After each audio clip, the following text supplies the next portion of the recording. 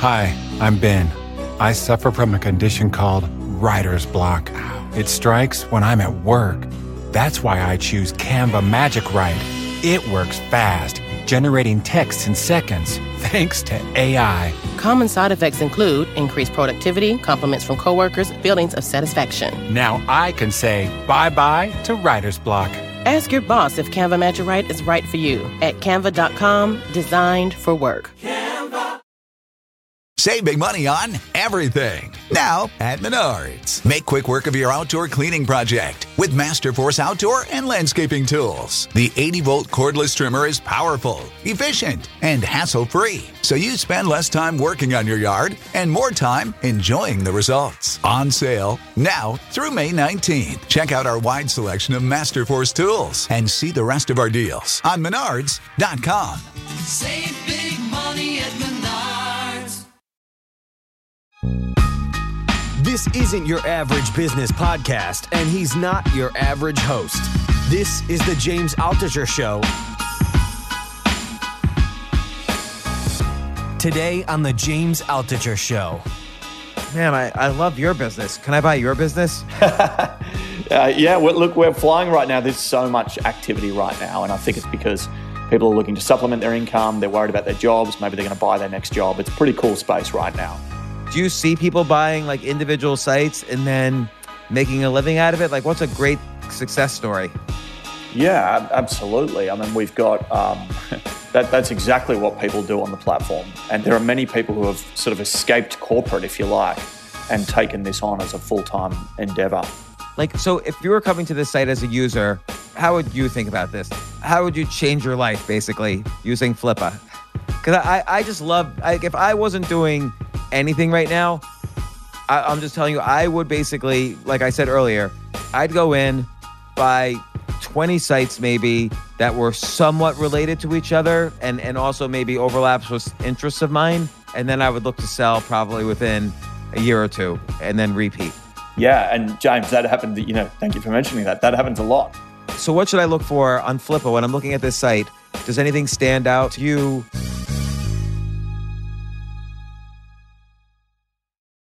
All right, let's get started. Thanks for coming on, Blake. Yeah, thank you, James. Absolute pleasure. Been following your stuff for a while, so really nice to be here. Oh, good. And so I've been interested in having you on ever since I first encountered your website, and it just triggered so many ideas with me. So the website's flippa.com, Flippa.com, and I get an email from you guys every day with 3 website businesses that are for sale, and I usually visit them and check them out, and I'm always amazed that some of these sites are for like. Okay, I'll just give you an example. Well, I'll look at the example from a letter that I got a couple of days ago. So here's a company. It's a job information. It's an information gathering site about jobs that operates in 36 countries. It makes $2,000 profit a month, 100,000 email list subscribers. I'm going to view the listing right now on your site. You basically sell these businesses. The current price for this site is $2,150. How could it make $2,000 profit a month and be the whole site? I could buy the whole site for $2,100. But let me get back to that question in a second. The next site is waterwelders.com. It's an authority on all things water welding. I didn't even know such a category existed. And it's about $12,000 profit a year, and the asking price is $13,000. So that means that's like buying if it's consistent revenues and profits, that's like buying a bond with a 95% dividend. Here's another one: Unique Showerhead Store. So it's a website just for shower heads.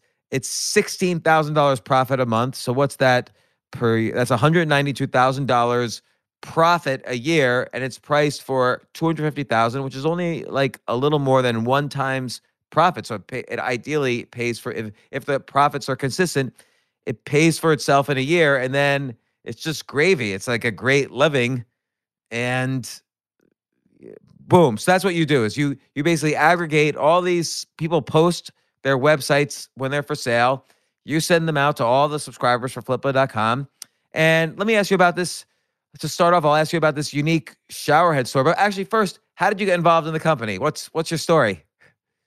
Yeah. So story is I've worked in Silicon Valley. I've worked across the globe in various capacities, be it startups or more established organisations. Just prior to running Flipper, I was on the Australian leadership team at Xero, which is cloud accounting software. It's obviously a fast growth SaaS business with a global footprint, founded out of New Zealand, with Australia being its single biggest market so far. And then I was running Australia's fastest growing company under 5 years old, which was a travel business called Luxury Escapes. So sort of vast and varied expertise. Got to know the board over some time, and they asked me to, and that the board is the group of founders. They asked me to come on board. I'd actually sold my own asset on Flipper about 7 years ago, which was a marketplace for specialty food. Oh yeah, so tell me about that. So you created the website? Yeah, so it was a two-sided marketplace, a bit like Flipper, but in this particular case, it was for specialty food producers. So they would create a little shop front on our marketplace and then appeal to their customers to buy direct from them. Probably would have gone well during this time, actually, given grocery sales and specialty foods probably skyrocketing. But this is a naive question, but what's a specialty food? So instead of buying from a traditional Safeway or a Whole Foods, etc., it's a specialty producer. So chocolate, cheese, honey, tea, coffee, etc., made by an artisan producer or a boutique producer. Okay, and you would like aggregate them from a million different websites somehow, and you would pick your favorites. Would you write reviews? Yeah, think about it as Etsy for food. So, and the closest equivalent these days is probably Good Eggs, which operates out of San Francisco. So you've got a whole bunch of producers which are signing up to the marketplace to access a new customer base. And I see. So you wouldn't pick the products; they would kind of sign up to be featured, or like Etsy, the different producers would sign up to sell their goods, and people would come knowing that you had all the best specialty foods out there. You were kind of like out of the picture. The exchange would happen without you. It was all, if I if I made my own specialty honey with CBD in it, I could go sign up to your site, upload information about my product. Buyers would come in and I would sell, and you would take a small transaction fee. Yeah, that's exactly right. I mean, back in 2010, fewer of these individuals had their own sites, had their own ability to sell direct, struggled with acquiring customers. So we had the customers by nature of building the aggregation around those producers, acquiring a big community of people who wanted to buy that foods, and they would use our platform to access that group. And how did you write content and blogs? Like how would you build your customers? How would you build the users for your site that were not the producers? Yeah, so we absolutely did that. So it was an interesting experience actually. We started out as a daily email magazine just covering food. And so each day people would receive information about food producers and new places to get great food, et cetera, et cetera, et cetera. So we built an audience on content, and that content was being created by 5 to 7 freelancers who were prolifically creating that content and we were using that to acquire customers. And then from there, we were able to build the marketplace and start to attract the suppliers. So it started with content. How much profit were you making per month when you ended up selling it? So, as a small venture-backed startup, we were not profitable. So we were doing about $1 million revenue, waved the white flag, couldn't quite get the job done, and then listed it for sale on Flipper. Ultimately chose not to sell it. Flipper actually as a platform is better for profitable businesses because ultimately individuals are looking to buy income-producing assets to either supplement their income or replace it in full. And so my business wasn't a perfect fit, but obviously I became familiar with the platform through the experience. And I just love the idea of Flippa because, like you said, I like the idea of buying these websites that, essentially pay for themselves in a year or two, it sounds like with many of these sites, And if you can find multiple sites that are in similar categories, you might be able to streamline, some back end resources or develop some synergies and cross advertise and enhance profits and the greater the profits when you aggregate it. So when you're buying like a tiny business, it has a smaller multiple of earnings than when you combine like 20 of these businesses might have a bigger multiple when you go and sell it. So there's a variety of business models here that seem like no-brainers to me for people who kind of raise money for the specific purpose of buying a bunch of flipper sites, combining them, and then flipping them to a larger player. I could buy every site related to sports, for instance, combine them, and then sell it to ESPN. That's exactly right. I mean, we've got a whole heap of people who we call aggregation entrepreneurs, if you like, and they're doing exactly that. And they do it for all the reasons you just said. So it's lower risk, and your returns are potentially greater. So if let's just break it down quickly. Let's say you buy a $15,000 asset on the platform. So you paid $15,000 for the asset. It's probably making money through AdSense revenue or something like that. Maybe it's making $500 a month. Okay, so 6,000 a year, and you spend 2.5 times Correct. Earnings, and so your annual return on that is 40%, and you therefore it's tough to get those returns through other asset environments, be it an alternative asset class or be it a stock. And Blake, let me just point out to the listeners why that's an attractive thing, particularly if the profit is steady and if management operation is minimal. Then it's almost as if you're buying a bond, but instead of getting the 0.5% interest you would get in U.S. Treasury bills right now, you would get 40%. It's like a 40% paying bond.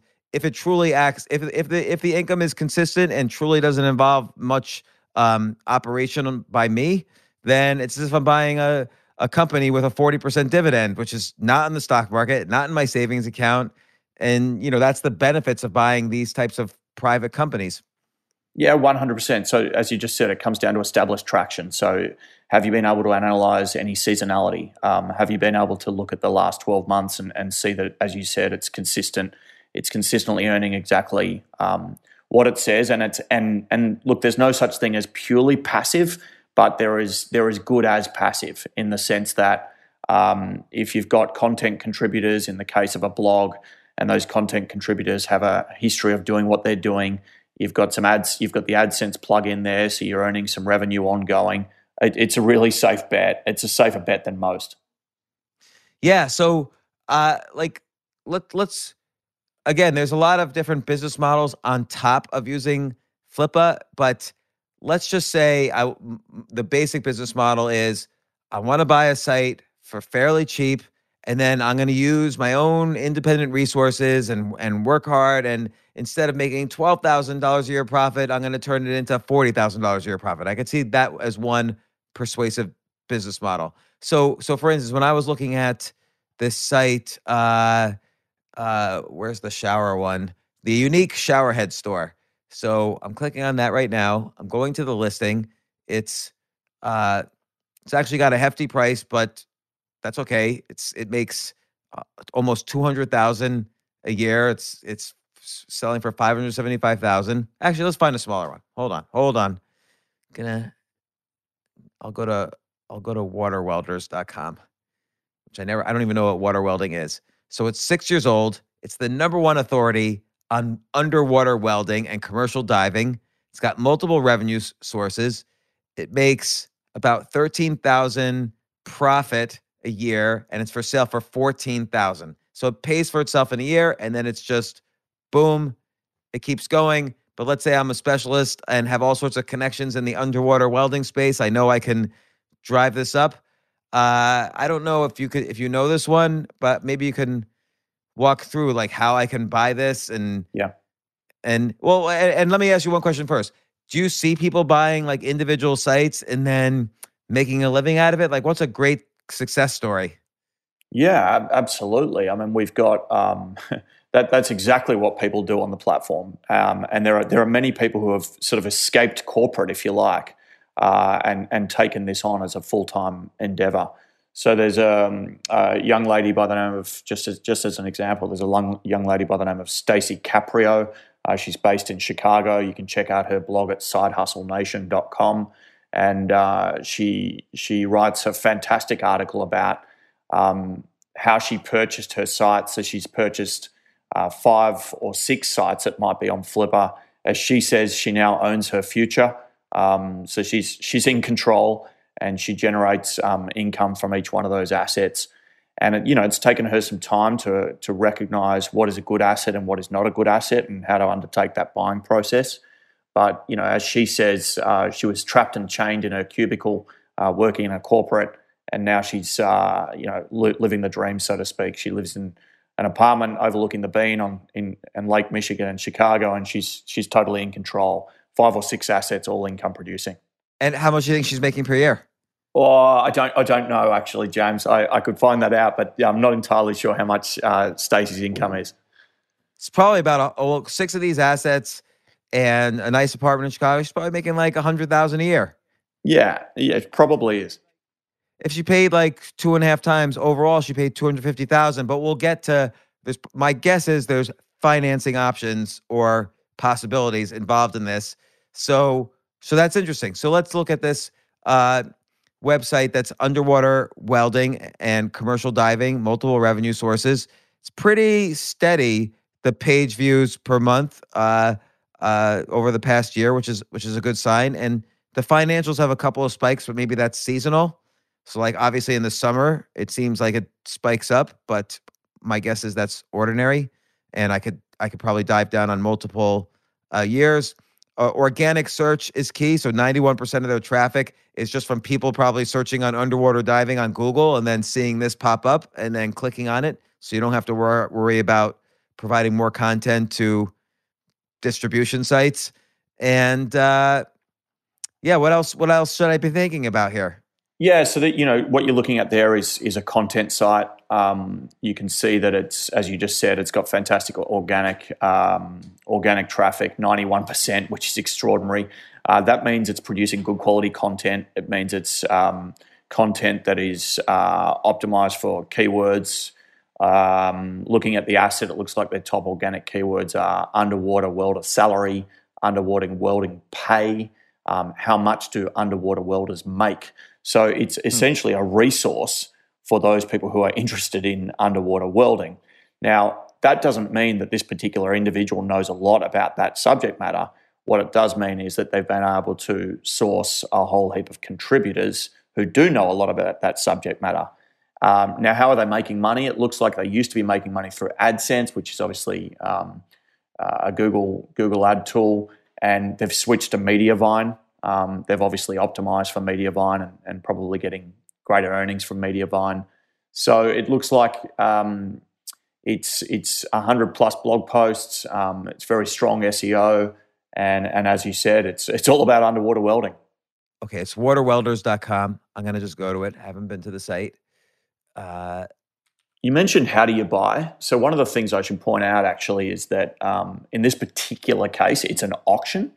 So even though that price point looks like it's just over 1 times, that's actually just the current price. That auction is currently underway, and I suspect it's likely to sell for around 2 times annual net profit.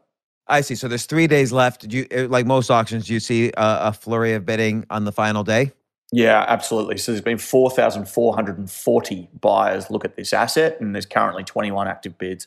I see. So that's kind of, and considering the low multiple on earnings, meaning, it makes X per year and it's only a minor percentage above that X is the current price, and the earnings are pretty consistent, like a bond, chances are some of these 4,400 people watching this are interested in bidding, but they haven't bid yet. They're kind of doing a wait and see.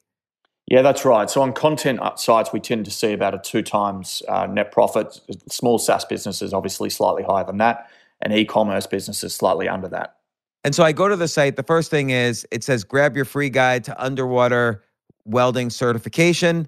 And I guess anybody who's been Googling how do I make money as an underwater welder would probably fill out fill this out, and then they get my email. So probably they make money from the email list as well. And then, so what should I look for on the main on Flippa when I'm looking at this site? Does anything stand out to you? Like it looks like they're having they had a slight dip in March in page views, probably because of obviously the lockdowns. Some sites, by the way, have done very well during the lockdowns that I've seen on your site, but I could understand why this one, maybe the water welding industry is, not as resistant to lockdowns as other industries. Although March it made a decent profit, maybe because I don't know why actually. It did have a lot of traffic in March.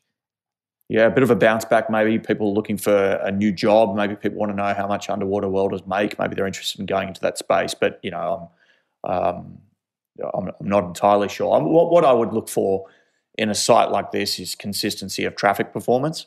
First and foremost, because you can always optimize for revenue as long as you've got the eyeballs to do so. And so it looks like they've got a relatively consistent traffic performance, getting between, looks like 20 to 25,000 page views, verified page views by Google Analytics every single month. As we talked about, it's organic, so I'd look at that. I'd look at the keywords and the competitive nature of those keywords or lack thereof. And then ultimately, I'd look for some understanding of how they're actually operating the site today, because that gives me some sense of how much time I've got to put into it myself. Right. And so there's lead generation also. So I guess what would that mean in this case for job leads or? It'd basically be like an affiliate program, I think. So he's got lead generation for commercial diving schools. So I'm looking at the listing now. So he's probably sending leads out to diving schools, and those diving schools then get to recruit those students. And so, or interested parties. And in that particular case, he's probably charging for those leads. I see. So this is interesting. So let's say this goes for 2 times earnings. How would you, okay, let me ask you this. Let's say I bid right now, $20,000 and it's accepted. What happens then? Do I wire the 20,000 and they give me the site and that's it?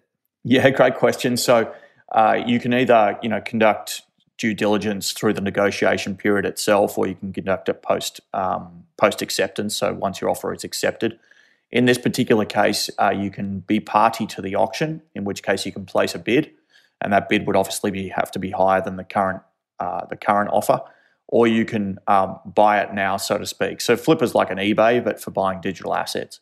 And so the buy it now price is a set price by the seller. In this particular case, the buy it now price is $25,000. Now, if you are successful, what happens is you then go into what we call the sales completion area. And that's where you can access contracts of sale, letter of intent, put some more detail around the deal structure. But you can also use an integrated payment service. Now, there's a couple there, but escrow.com is a brand name that people are familiar with, so that's fully integrated there. And what you wouldn't do is, pay the money without getting access to the assets. So you pay the money into escrow. That's obviously therefore secured. You then go into a very brief inspection period, make sure that everything is A-OK, and then you release that money by way of the escrow integration with Flippa. And there's also post. So okay, let's say I win the auction and I bid $20,000. This guy Matt Smith, who runs this site, he says, "Great deal." Now I do due diligence. Can I back out of the deal? Yeah, so you can back out of the deal in the sense that it's not binding until there's a contract of sale or you've sent your money on the basis of an agreement by way of the discussion forum on Flippa. So yeah, you can back out the deal. It's not recommended. So we would encourage people to do their due diligence, at least the vast majority of the due diligence through the negotiation period itself. But yes, an offer is not binding. It's only binding at the point at which you've agreed to exchange the funds for the assets. And then this one includes post-sale support, and I guess that's contractually figured out. And then I take over the site. Now, let me ask you a question. Is there financing options? So can I say to Matt Smith, hey, I'll pay $30,000, but I'll do it over 5 years? So you can do that. That would be, in most cases on Flipper, that would be considered seller financing. And so what seller financing is where the seller, so Matt in this particular case, is the financier. So you are agreeing to pay Matt, let's say $10,000 up front, and then you're going to pay Matt $10,000 in monthly installments, and there'll be interest bearing on those installments. And that interest is paid to Matt, and that's termed seller financing. You can, of course, go and seek out an SBA loan, Small Business Administration loan, as well, and we see that happen on the platform regularly. But most commonly, it's either an asset sale with full funds paid up front, an asset sale with funds paid over time, or an asset sale subject to seller financing. And how many of the deals do you think have some sort of financing, whether seller or loans or whatever?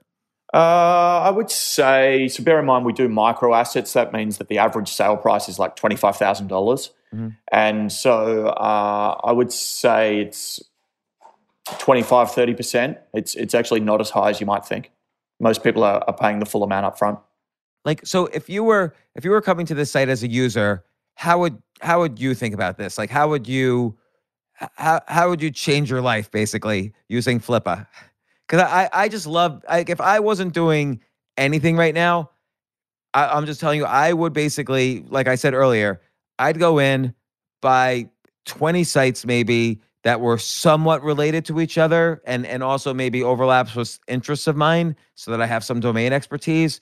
I would kind of, cross-advertise them. I would create content. I would create content on other sites that would point to these sites so that I would have an opportunity to boost both my organic traffic and direct traffic.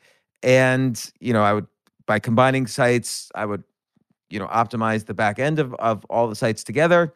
I would, because of my domain expertise, I would use that to build profits even further. And then I would look to sell probably within a year or two and then repeat. Yeah, and James, that happened, thank you for mentioning that. That happens a lot. I mean, we've got buyers who are spending $1 million a year, but not on a single transaction. They're doing that on, literally 25 to 50 transactions or sometimes more. So what would I do? I'd do similar to what you were doing, but let's say I'm a genuine first-time buyer. I've never bought a digital asset before in my life. So one, I'd be looking for a safe bet. So what does that mean? It means I don't spend more than I feel comfortable spending.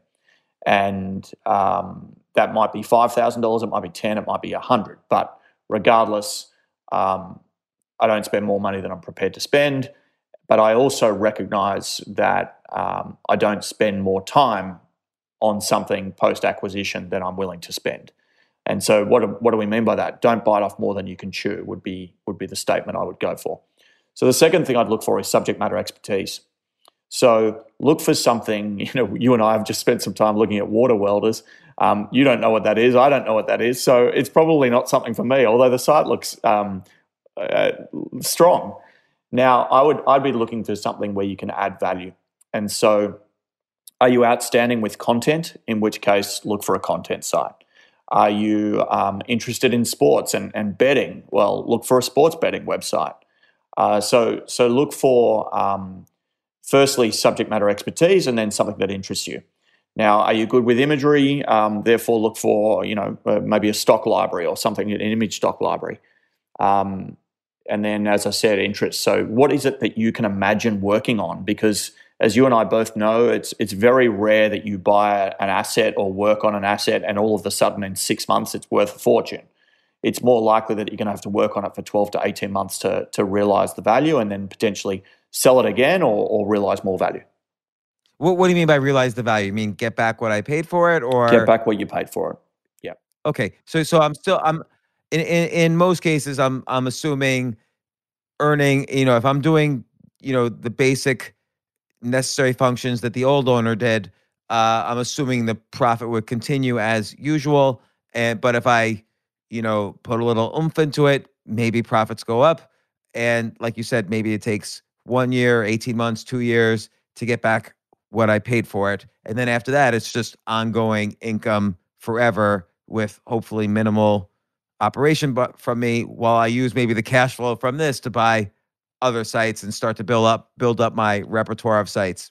Yeah, that's exactly right. Let me give you 3 very quick examples. So there was a site sold on Flipper. It was called Theatre Nerds. and it was about Broadway and off Broadway. So it was New York based. The individual was selling it because he was doing his MBA at Columbia, needed some money. So that was a content site. The buyer of that was an off Broadway actor. So passionate buyer, really, really liked the asset, really liked the subject matter. It was doing $32,000 net profit, or what we call seller discretionary earnings, where you take out non-carry forward expenses. So that sold for $80,000. So that was 2.5 times net profit. Now that's standard, but then let's talk about something where you can optimize, or you recognize that you can optimize. Therefore, you might be willing to pay a lot more. So it was a business called Watermarquee. And so what Watermarquee did was it provided watermarking software for photographers. And they would pay a small fee. And with Watermarquee, which is MARQUEE, watermarquee.com, that business had lots of opportunity because they were charging a one-time perpetual license for the watermarking software. So buyers went nuts because they recognized that you could turn it into a SaaS pricing model and therefore charge on a monthly basis versus one-time perpetual. And that sold for $43,000. Now that was 3 times STE. So the value crept up because all the buyers were thinking opportunity. Oh my God, I can realize value in this faster than the current owner is already doing themselves. Okay, so the current owner was basically saying, or the prior owner was basically saying, hey, upload your photo, we'll watermark it, which means, you can always tell when you see it out there in the wild that somebody basically used this photo without permission because it's got the watermark on it. And then buyers were coming in and saying, he's doing this watermarking sale one time. We could do a monthly renewal. So I'm just trying to figure it out. Like I'm the photographer, who's getting charged? The owner of the image? Yeah. So let's say I'm a wedding photographer. I'd go to watermarquee.com. I'd upload my 1,000 images of the wedding that I just took photos for on the weekend in the Hamptons. I get all those images back instantly. They're all watermarked. I could send them off to my client now, knowing that they're not going to get stolen. Now, that photographer would pay watermarquee.com X dollars. I think it was something like $10. And he had thousands upon thousands of photographers using this platform. And so when this platform was available for sale as an asset on Flippa, it was obviously for sale on the basis of its current business model. And its current business model being $10 charged to the photographer, and let's say 1,000 photographers using it each month. Now, all of a sudden, buyers think, hang on, I've got a good site. People like it. People use the utility. They pay for that utility. I'm a photographer. I probably take lots of photos, not just of the Hamptons wedding I was at this weekend, but the one I'm going to be at the next weekend and the next weekend and the next weekend. Instead of just charging a one-time license to get access to the technology, let's charge these people ongoing, and maybe I've got a better business than the one that was for sale on Flippa after I've acquired it. I see. And so how do you think it's worked out for the buyer? So the buyer paid $43,000. He paid 3 times, which means this was, I don't know, 14,800 or something like that. 14 times, yep, 14 times net profit. And what do you think's happening now? Yeah, so if I jump across to Watermarquee right now, I can see that the site's been redesigned. It looks very different to what it was when it was listed on Flippa. So they've clearly worked on the user experience. That's really fantastic.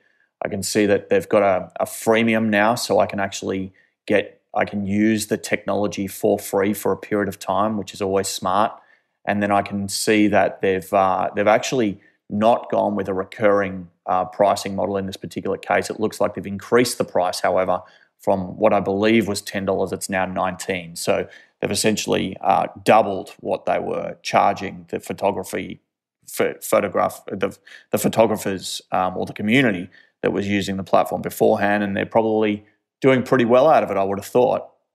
Yeah, and are they ever in danger of, like, one thing I would be thinking of is, what if just Adobe Photoshop puts a watermarking feature on, and then sites like this are out of business?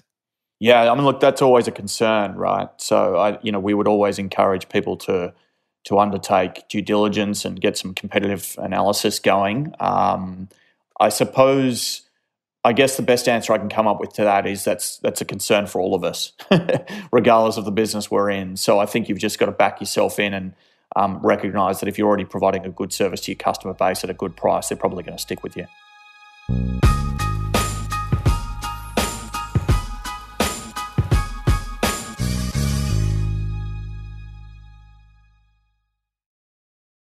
I have to say, Airbnb has changed my life. I just love staying in Airbnbs. Like in about a month, I'm going to Cocoa Beach, which is right next to Cape Canaveral. I'm going to watch some rocket launches. I'm going to, of course, be staying in a very nice Airbnb on the beach.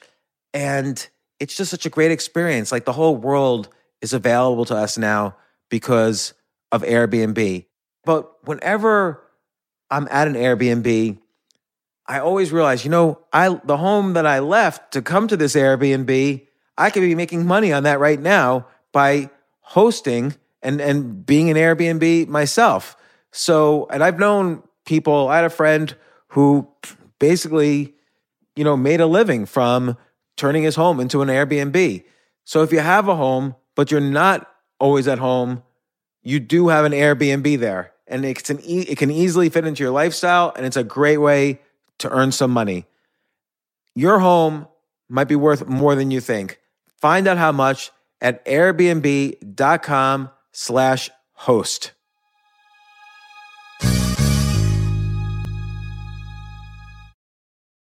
The famous Abraham Lincoln quote says, "Good things come to those who wait." I wonder, did he really say that? Jay, did he really say that? Can you look that up? Regardless of who said it, that's only part of the quote. The full quote is, "Good things come to those who wait, but only the things left by those who hustle."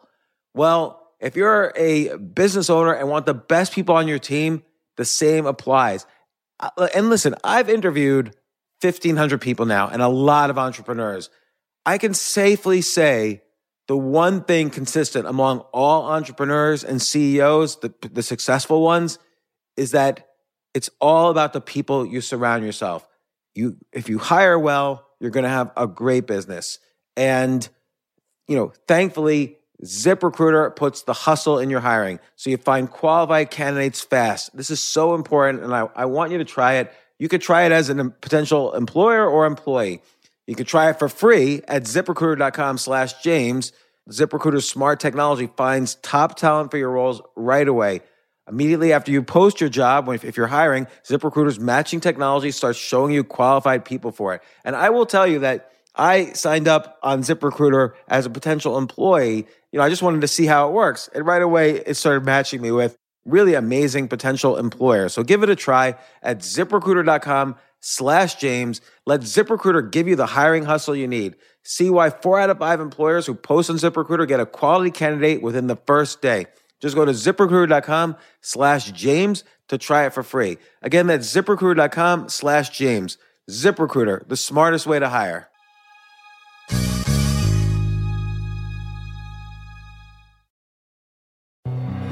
Hi, I'm Ben.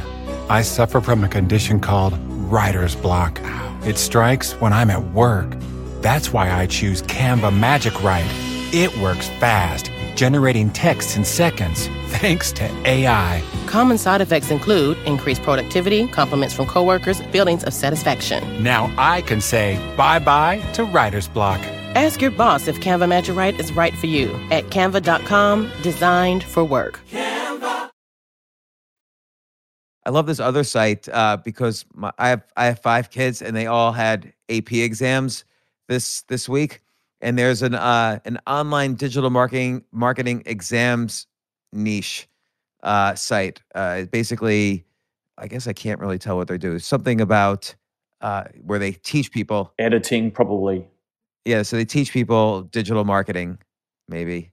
Yeah. But they make $3,600 profit a month, which is whatever, like $40,000 a year, and the asking price is $85,000, and that's not an auction, right? That's I could just make that offer and buy it. That's absolutely correct. So you can sell on when a seller lists on Flipper, they have the opportunity to sell of one of 2 ways, either as an auction or as a fixed price listing. Looks like the revenues or the profit went up a little bit from September to January. Do you think that was is that like a seasonal thing? Yeah, Or it's I given. can't say multiple years. Yeah, that's right. It looks like there's a little bit of a bell. There is a bell curve going on here. It looks like between September and December is their peak, and it looks like the same for traffic. So it's either that they've had some success with content and acquiring customers around that time, or could be some seasonality in a business like this. Maybe that's an exam period. Maybe that's I'm not actually not sure, but it would be as a result of seasonality, is my guess. Yeah, and it's interesting. Actually, they did pretty good in April of this year. Maybe people are sitting at home thinking, I'm not going to go back to being an accountant. I'm going to do digital marketing. And so they Google digital marketing and they arrive at this site somehow. So they've gotten I think this is one of their largest months for page views in the past year. This is their second largest month for page views, or third largest month. And I always love sites that do well from an organic search standpoint. It looks like the one you're looking at now, if it's the same one, I think it is, 68% of their traffic is organic, which is fantastic. Yeah, and they make most of their money from AdSense. And I bet you when they make money from AdSense, there's always ways to optimize. Like, for instance, you could directly find advertisers and sponsors to the site. Because AdSense is pretty minimal, the revenues you get.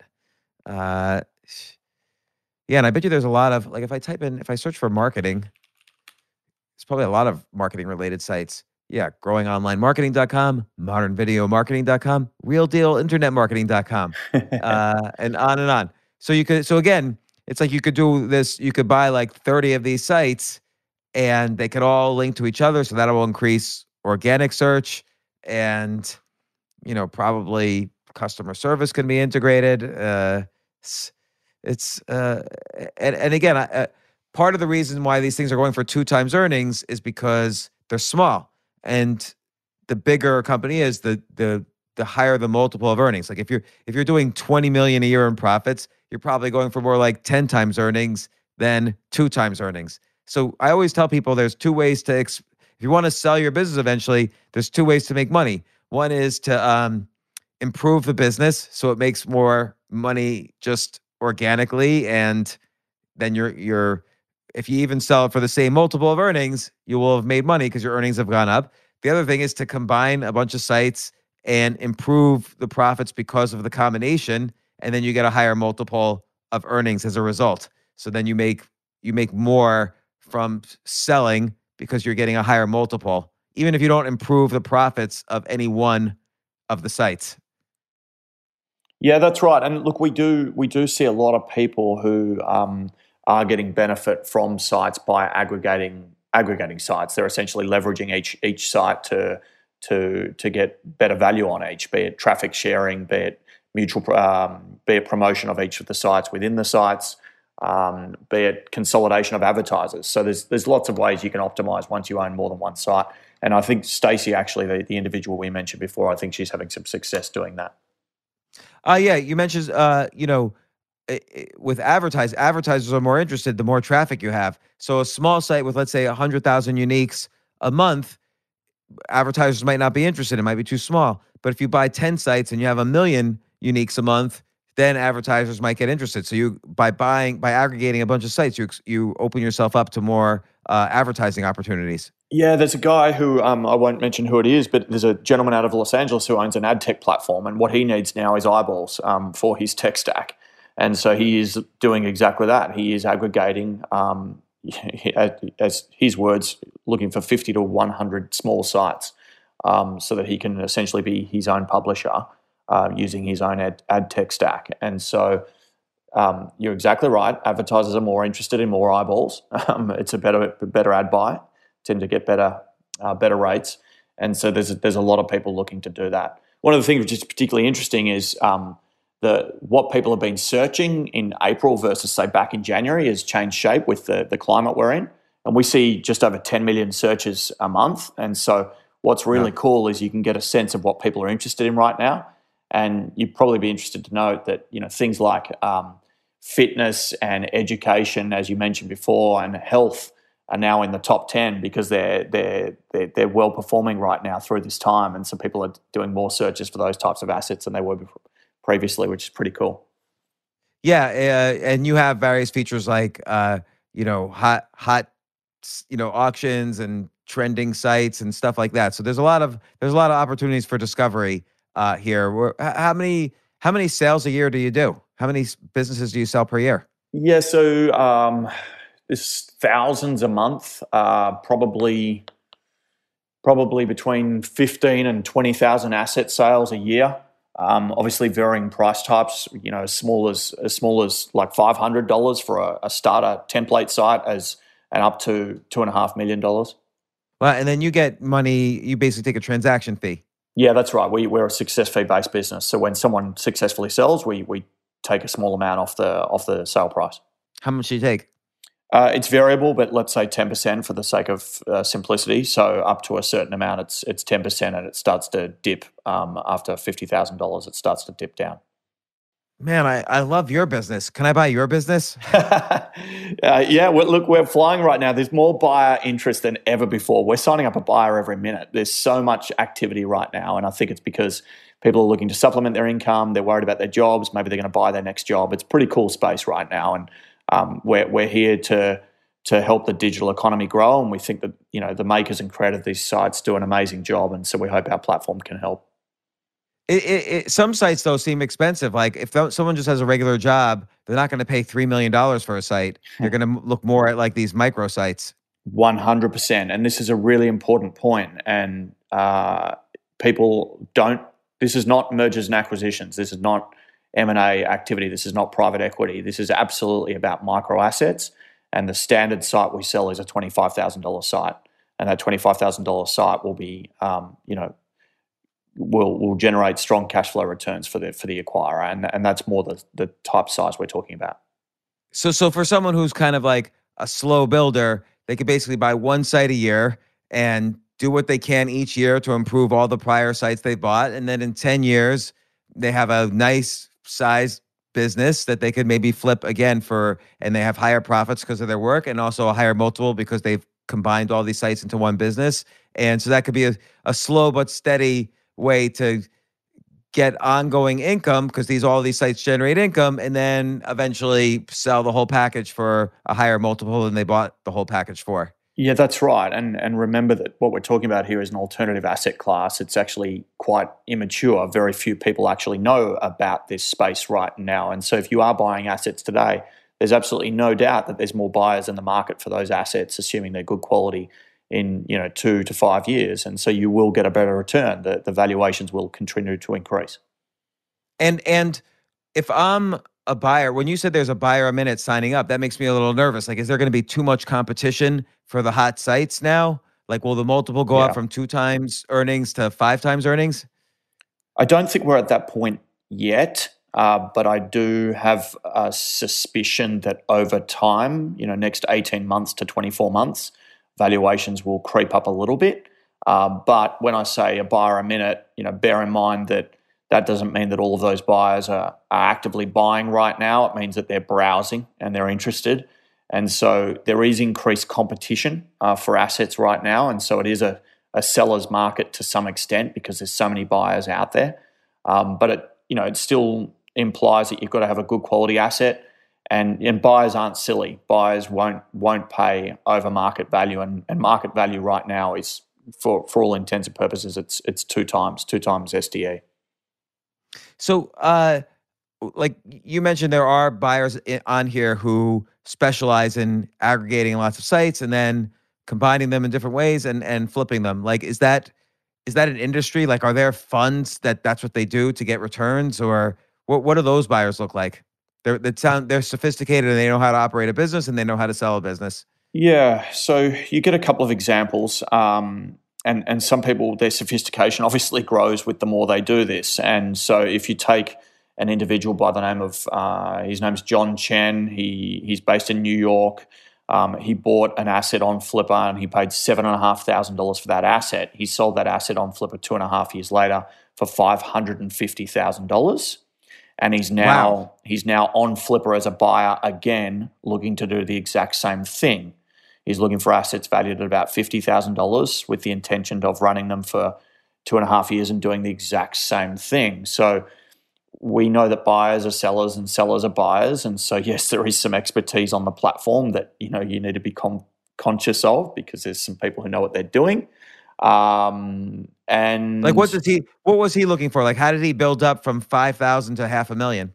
so he acquired a business, and you can check it out. It's called Blush, BLUSH, Blush and Bar, BAR.com. And Blush and Bar is a small online jewelry retailer using Shopify. And that asset was, I think, maybe 18 months old when he acquired it. And it was clearly a small asset, $7,500. It was income producing. And he believed that he could significantly optimize that using search engine marketing, building out some content and driving some organic traffic acquisition, improving the quality of the product, driving some PR and all of the usual marketing things. Now, he's looking to do a similar thing now. So he understands jewelry now. He understands online jewelry market. He's looking to buy other e-commerce sites in the same space because that's what he understands and thinks he can leverage. And it seems to me like, why didn't he find other sites to combine with this one and make like kind of a get up to, through acquisition, maybe he raises a little money, gets up to 20 million in earnings, and then he goes public with it. And instead of being valued at 2 times earnings, he's valued at 20 times earnings.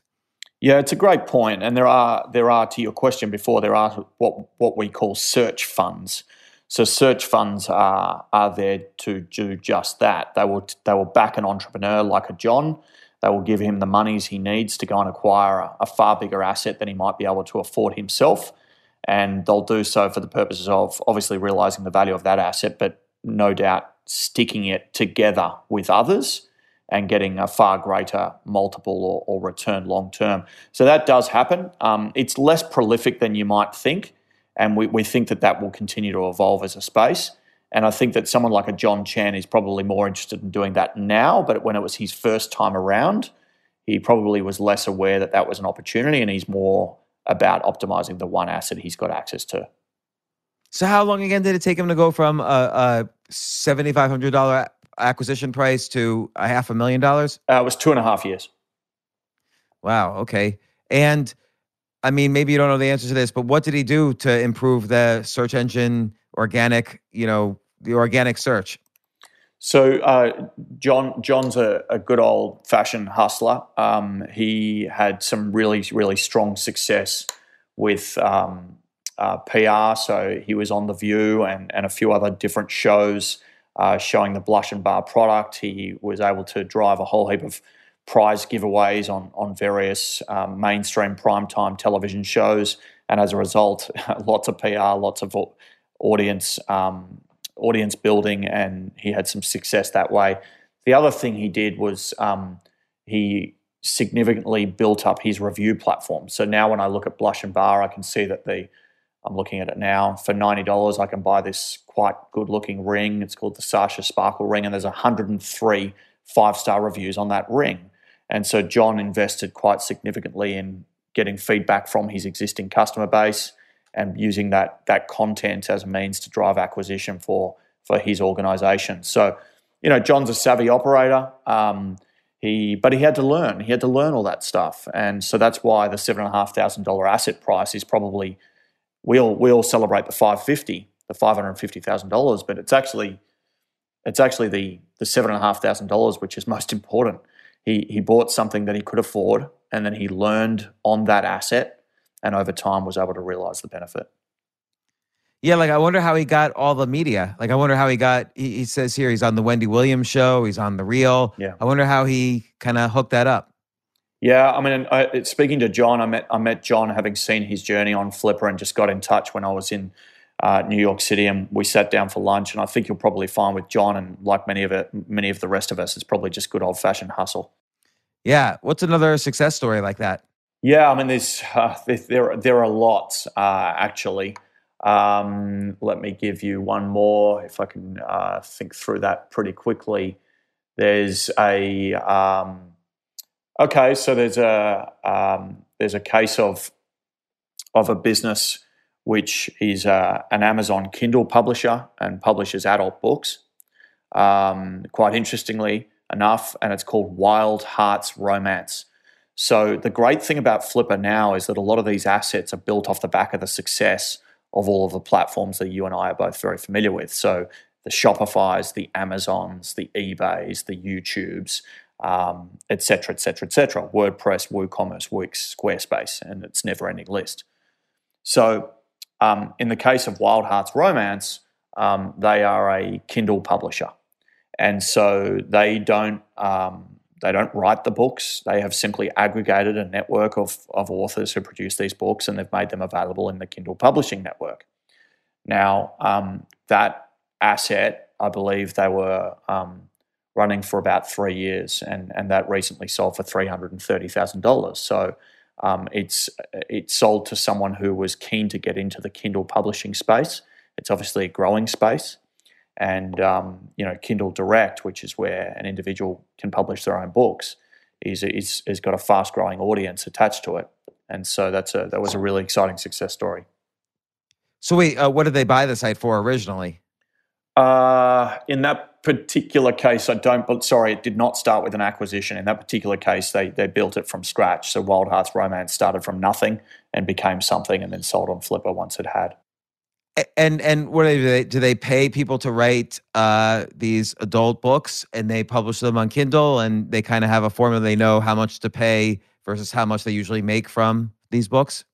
Yeah, so that's right. I mean, what they do with Wild Hearts Romance is they've got a backlog, right? It's like a collection, and that collection, once they've got that collection, it sits on Amazon, it sits on Apple, and they're just making money and an annuity off the sales of those books.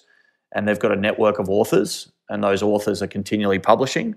But apparently the great thing about Wild Hearts Romance is that most of its money is made from the backlog. And it's the backlog where the asset was able to realize value. I'm just trying to figure out like how they created the content. So do you think they hired the authors? They signed up existing authors who already had books, and then they digitized those books and made them available in a digital environment, being Apple Books or Kindle publishing. I feel like the authors could have done that themselves, but maybe not. That's a great point. And I think the authors could have, but the power in this stuff is the aggregation. So you can have one book, and to market that through Apple or Amazon and stand out is going to be pretty hard. Or you can have a collection, a network of 20 authors, all under a new publisher's banner, getting the benefit of that publisher's marketing reach. I see. So there might have been some advance given to authors, but in general, it's the aggregation where everybody wins. Yeah, look, that's at least my understanding of that particular business that was sold on Flipper. You can check it out. It's wildheartsromance.com. Yeah. So we love these success stories because there's so many different digital entrepreneurs. We spend a lot of time thinking about the big companies and how they got really big, but in reality, there's a whole bunch of entrepreneurs who are making good amounts of money from hyper niche and passion based projects or businesses, and we've heard the term the passion economy, and we think it's a really exciting space, and we celebrate the creators and makers who are building something like that. I mean, if I were so you've got a great business just being the exchange for these types of sites. Yeah. So people upload sites, there's buyers. It seems like there's a lot of business models you could add to your business model. So for instance, you could be the bank, you could finance people who are buying sites. So if let's say a site makes, $20,000 a year profit, and you've done due diligence on it and you think that's legit, and it's somebody wants to buy it for $40,000, but would like to have some financing, you could probably lend out at like 15 to 20% even. And be a nice little bank. Yeah, you're thinking what I'm thinking. Yes, we have very big ambitions for Flipper. At the moment, it's a marketplace. It's peer-to-peer. Buyers and sellers meet in the middle and they trade, and that's not unfamiliar to us all. That happens in many, many environments. Travel with Airbnb and all shopping with eBay, as an example. Now, where it becomes particularly interesting is where we offer the ancillary products that you need to undertake a digital asset sale. And that's everything from financing, as you just pointed out, all the way through to hosting once you transfer the asset across, due diligence and anything else. So we think it's a burgeoning environment. Our biggest focus right now is the matching process, because like any marketplace, you need marketplace liquidity. And so we've got lots of buyers, and we've got lots of sellers, and the art of this is matching them in the middle because people have specific interests. And the other business model I would think of is, this is a good idea. Like the stock market on average returns 7 or 8% per year. Yeah. And hedge funds are pretty much correlated with the stock market. I could imagine someone saying, hey, if I could put $2 million to work here a year and I'm making 40% returns for my investors, and so after fees, it's like 30%. This is an unbelievable idea to approach to someone. Let's say someone has a family office with $50 million, and you say, hey, give me 2, 3, 4 million. I'll put that money to work and I'll make, 20 to 30% returns. Or maybe you even guarantee 12% returns and you take the spread after that. No fees, but you just take the spread above 12% returns. Yeah, I think that the idea that there are investors out there who don't want to run these but want to realize the value of this micro asset exchange is hugely compelling. I think we've got a bit of work to do before it becomes real and palatable for that community, because there's a lot of assets on the platform, and you've got to be able to sort of, pull those assets together such that they make sense for a family office or other. But yeah, that's a stunning idea, and I agree with you. I think that there's going to be a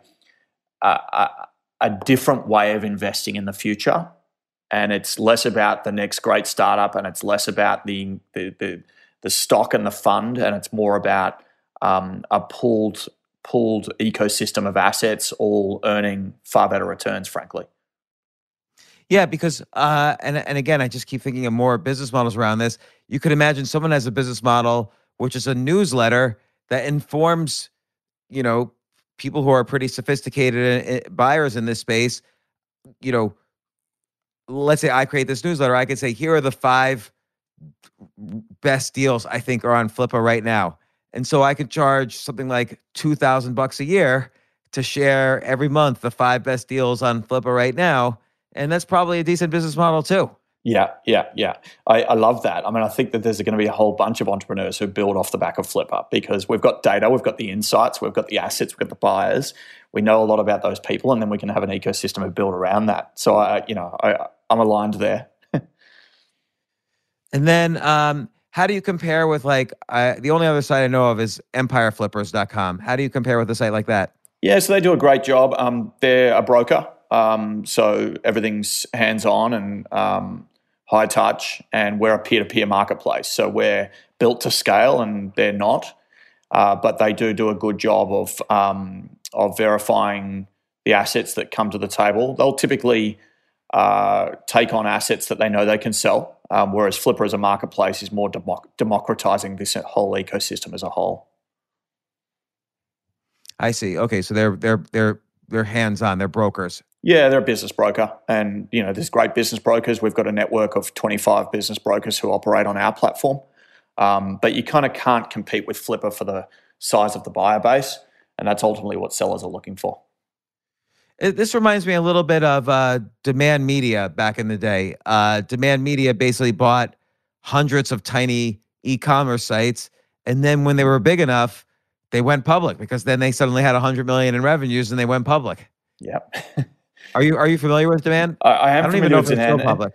And is it akin a little bit to the open door kind of model too, where you literally you're owning the asset in you're owning the asset yourself, and potentially realizing value in that versus just being the exchange?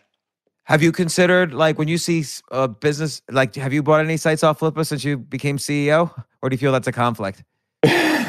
It's a little bit of a conflict, but as long as we disclose that, it's probably okay. Personally, I have not, but we have absolutely have staff members, and we actively encourage them to browse assets, become familiar with the platform, and ultimately run a little side hustle, and because we think it's a healthy thing for everyone to do, actually. So personally, no, but yes, in general. Yeah. boy, and there's so many. It's never ending. Like you could do affiliate deal. You could do affiliate deals with SEO marketing companies. I buy a site, and then you call me the next day and say, "Hey, there's 3 SEO marketing companies that have worked with our sites before. These are the best ones, and let us know if you want to hook up, and we'll work out the deal for you." Yeah. And then you get an affiliate fee.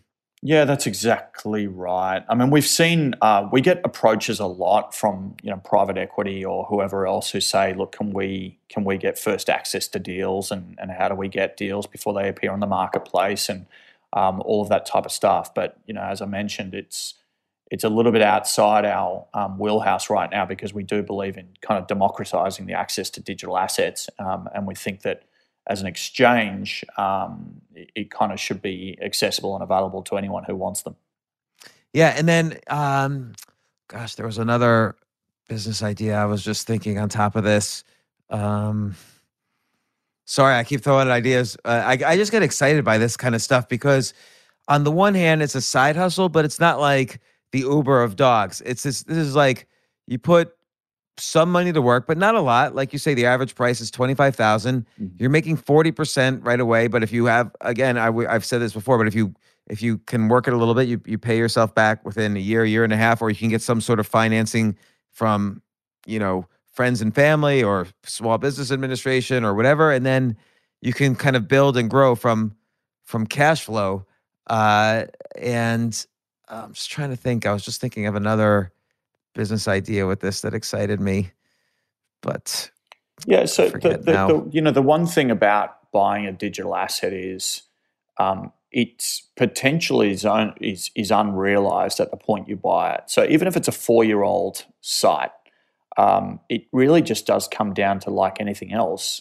Do you have the subject matter expertise to make it better than what it is today? And do you have the guts and glory, for want of a better description, to invest the time and money to earn more from it than what you paid for it? And so what we always think about, and we encourage first-time buyers to think about, is don't judge a site.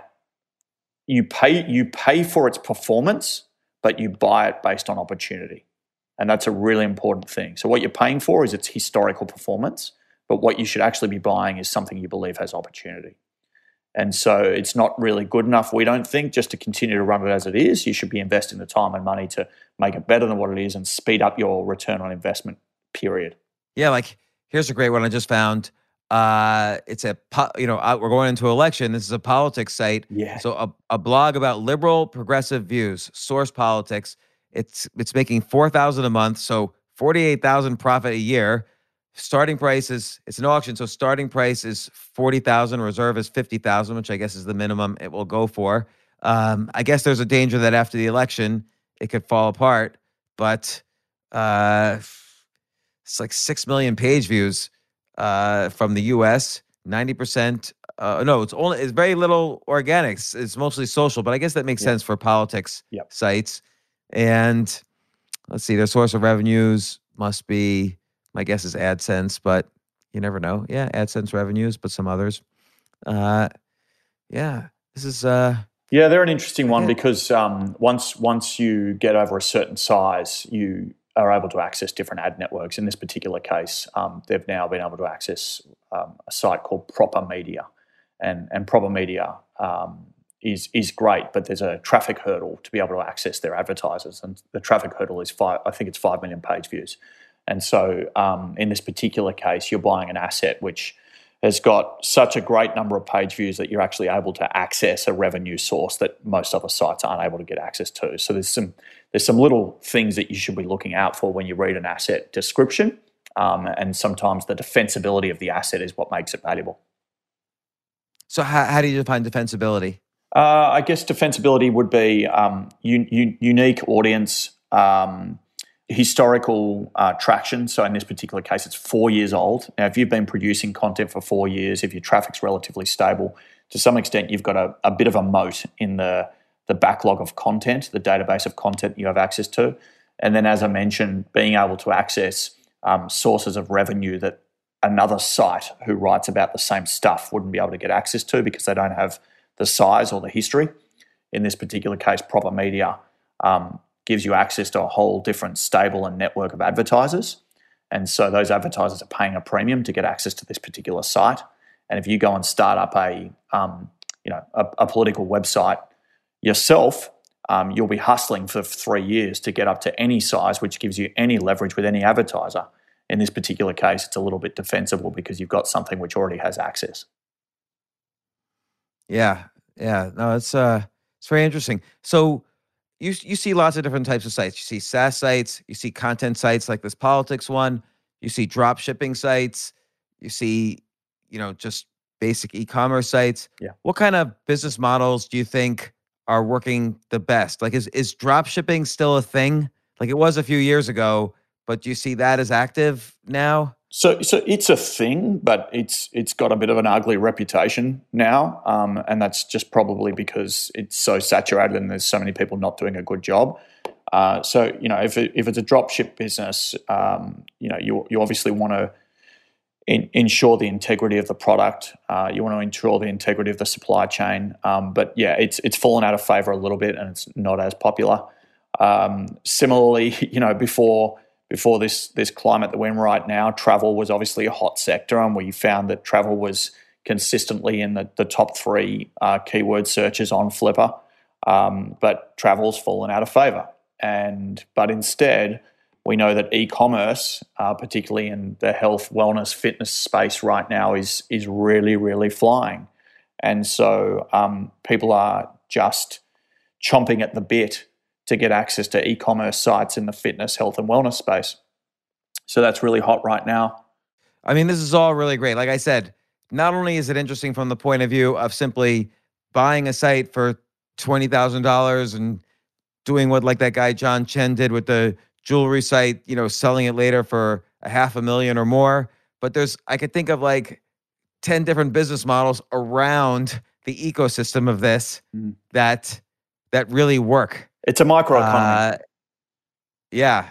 Yeah. We're pretty excited about it. It's obviously been around for a long time, but 10 years ago, there was very little digital asset exchange happening. And now that the game has changed a lot and people's maturity around the space has evolved. Now, I thought of the idea I was thinking of. You could do syndicates also. So, for instance, I could say I'm a successful investor and I'm going to create the James Syndicate, and I'm looking at xyzpolitics.com. I'm going to buy it for $60,000. I'm allocating 40% of that price to investors on just this one deal, so I don't have to go out and do the headache of building a whole fund. I can say, just for this deal, you can all participate. Here's my plan. Here's my track record.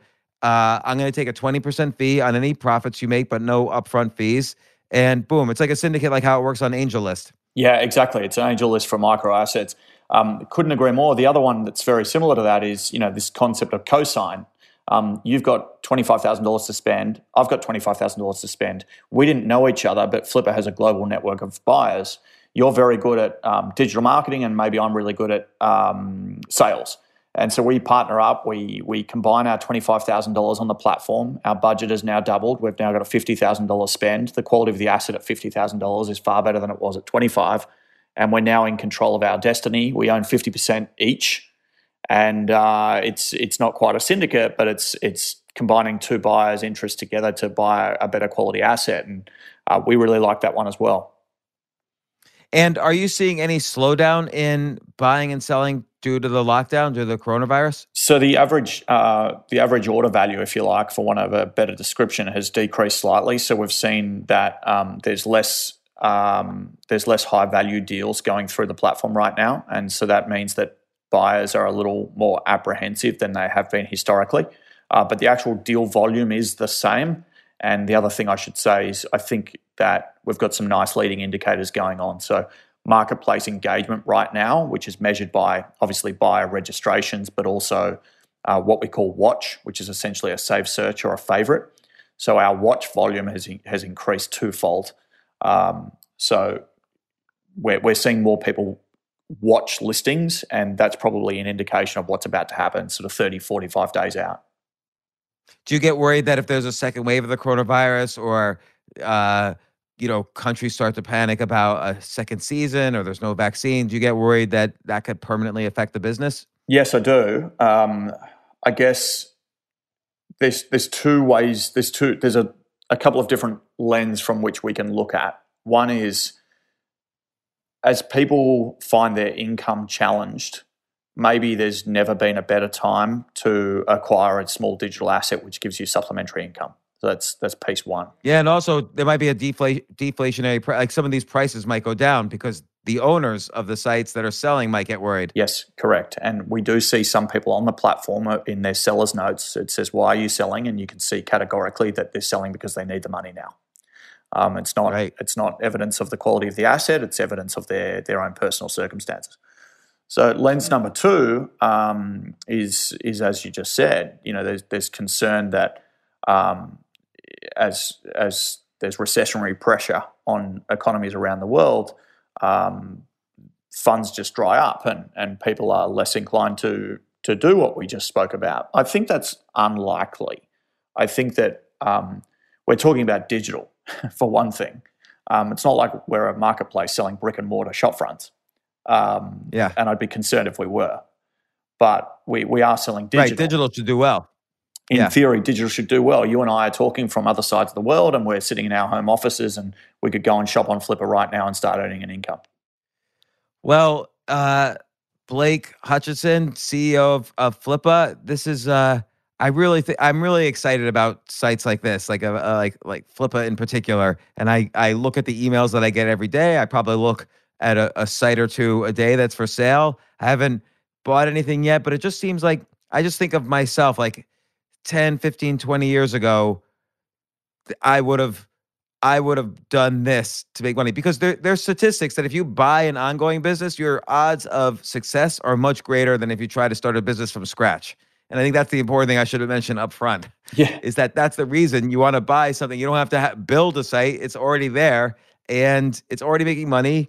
And part of your due diligence, you see how much of that money is sort of organically driven and kind of runs itself.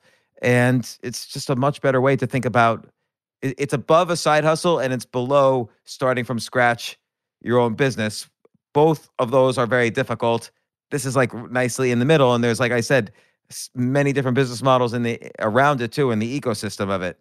Yeah, I mean, it's somewhat of an insurance policy, right? Starting something and acquiring your first 1,000 customers or eyeballs or readers is really, really difficult. Yeah. Well, thanks a lot, Blake, for coming on the podcast. I think this is very interesting. I highly recommend my listeners check this out, Flippa, FLIPPA.com. And you're not public or anything, right? No, we're not public. We're private, James, and we're pretty excited. And thanks so much for being on the podcast. We listen to your podcast all the time, and the Flippa team loves it. Good. Your insights are amazing and super helpful. So yeah, thank you. Well, let me know when I can invest in Flippa, and we'll have you back on. All right, James. I'll let you know. I'll send you a note. Excellent. All right. Thanks, Blake. I'll talk to you soon. Take care. Thank you.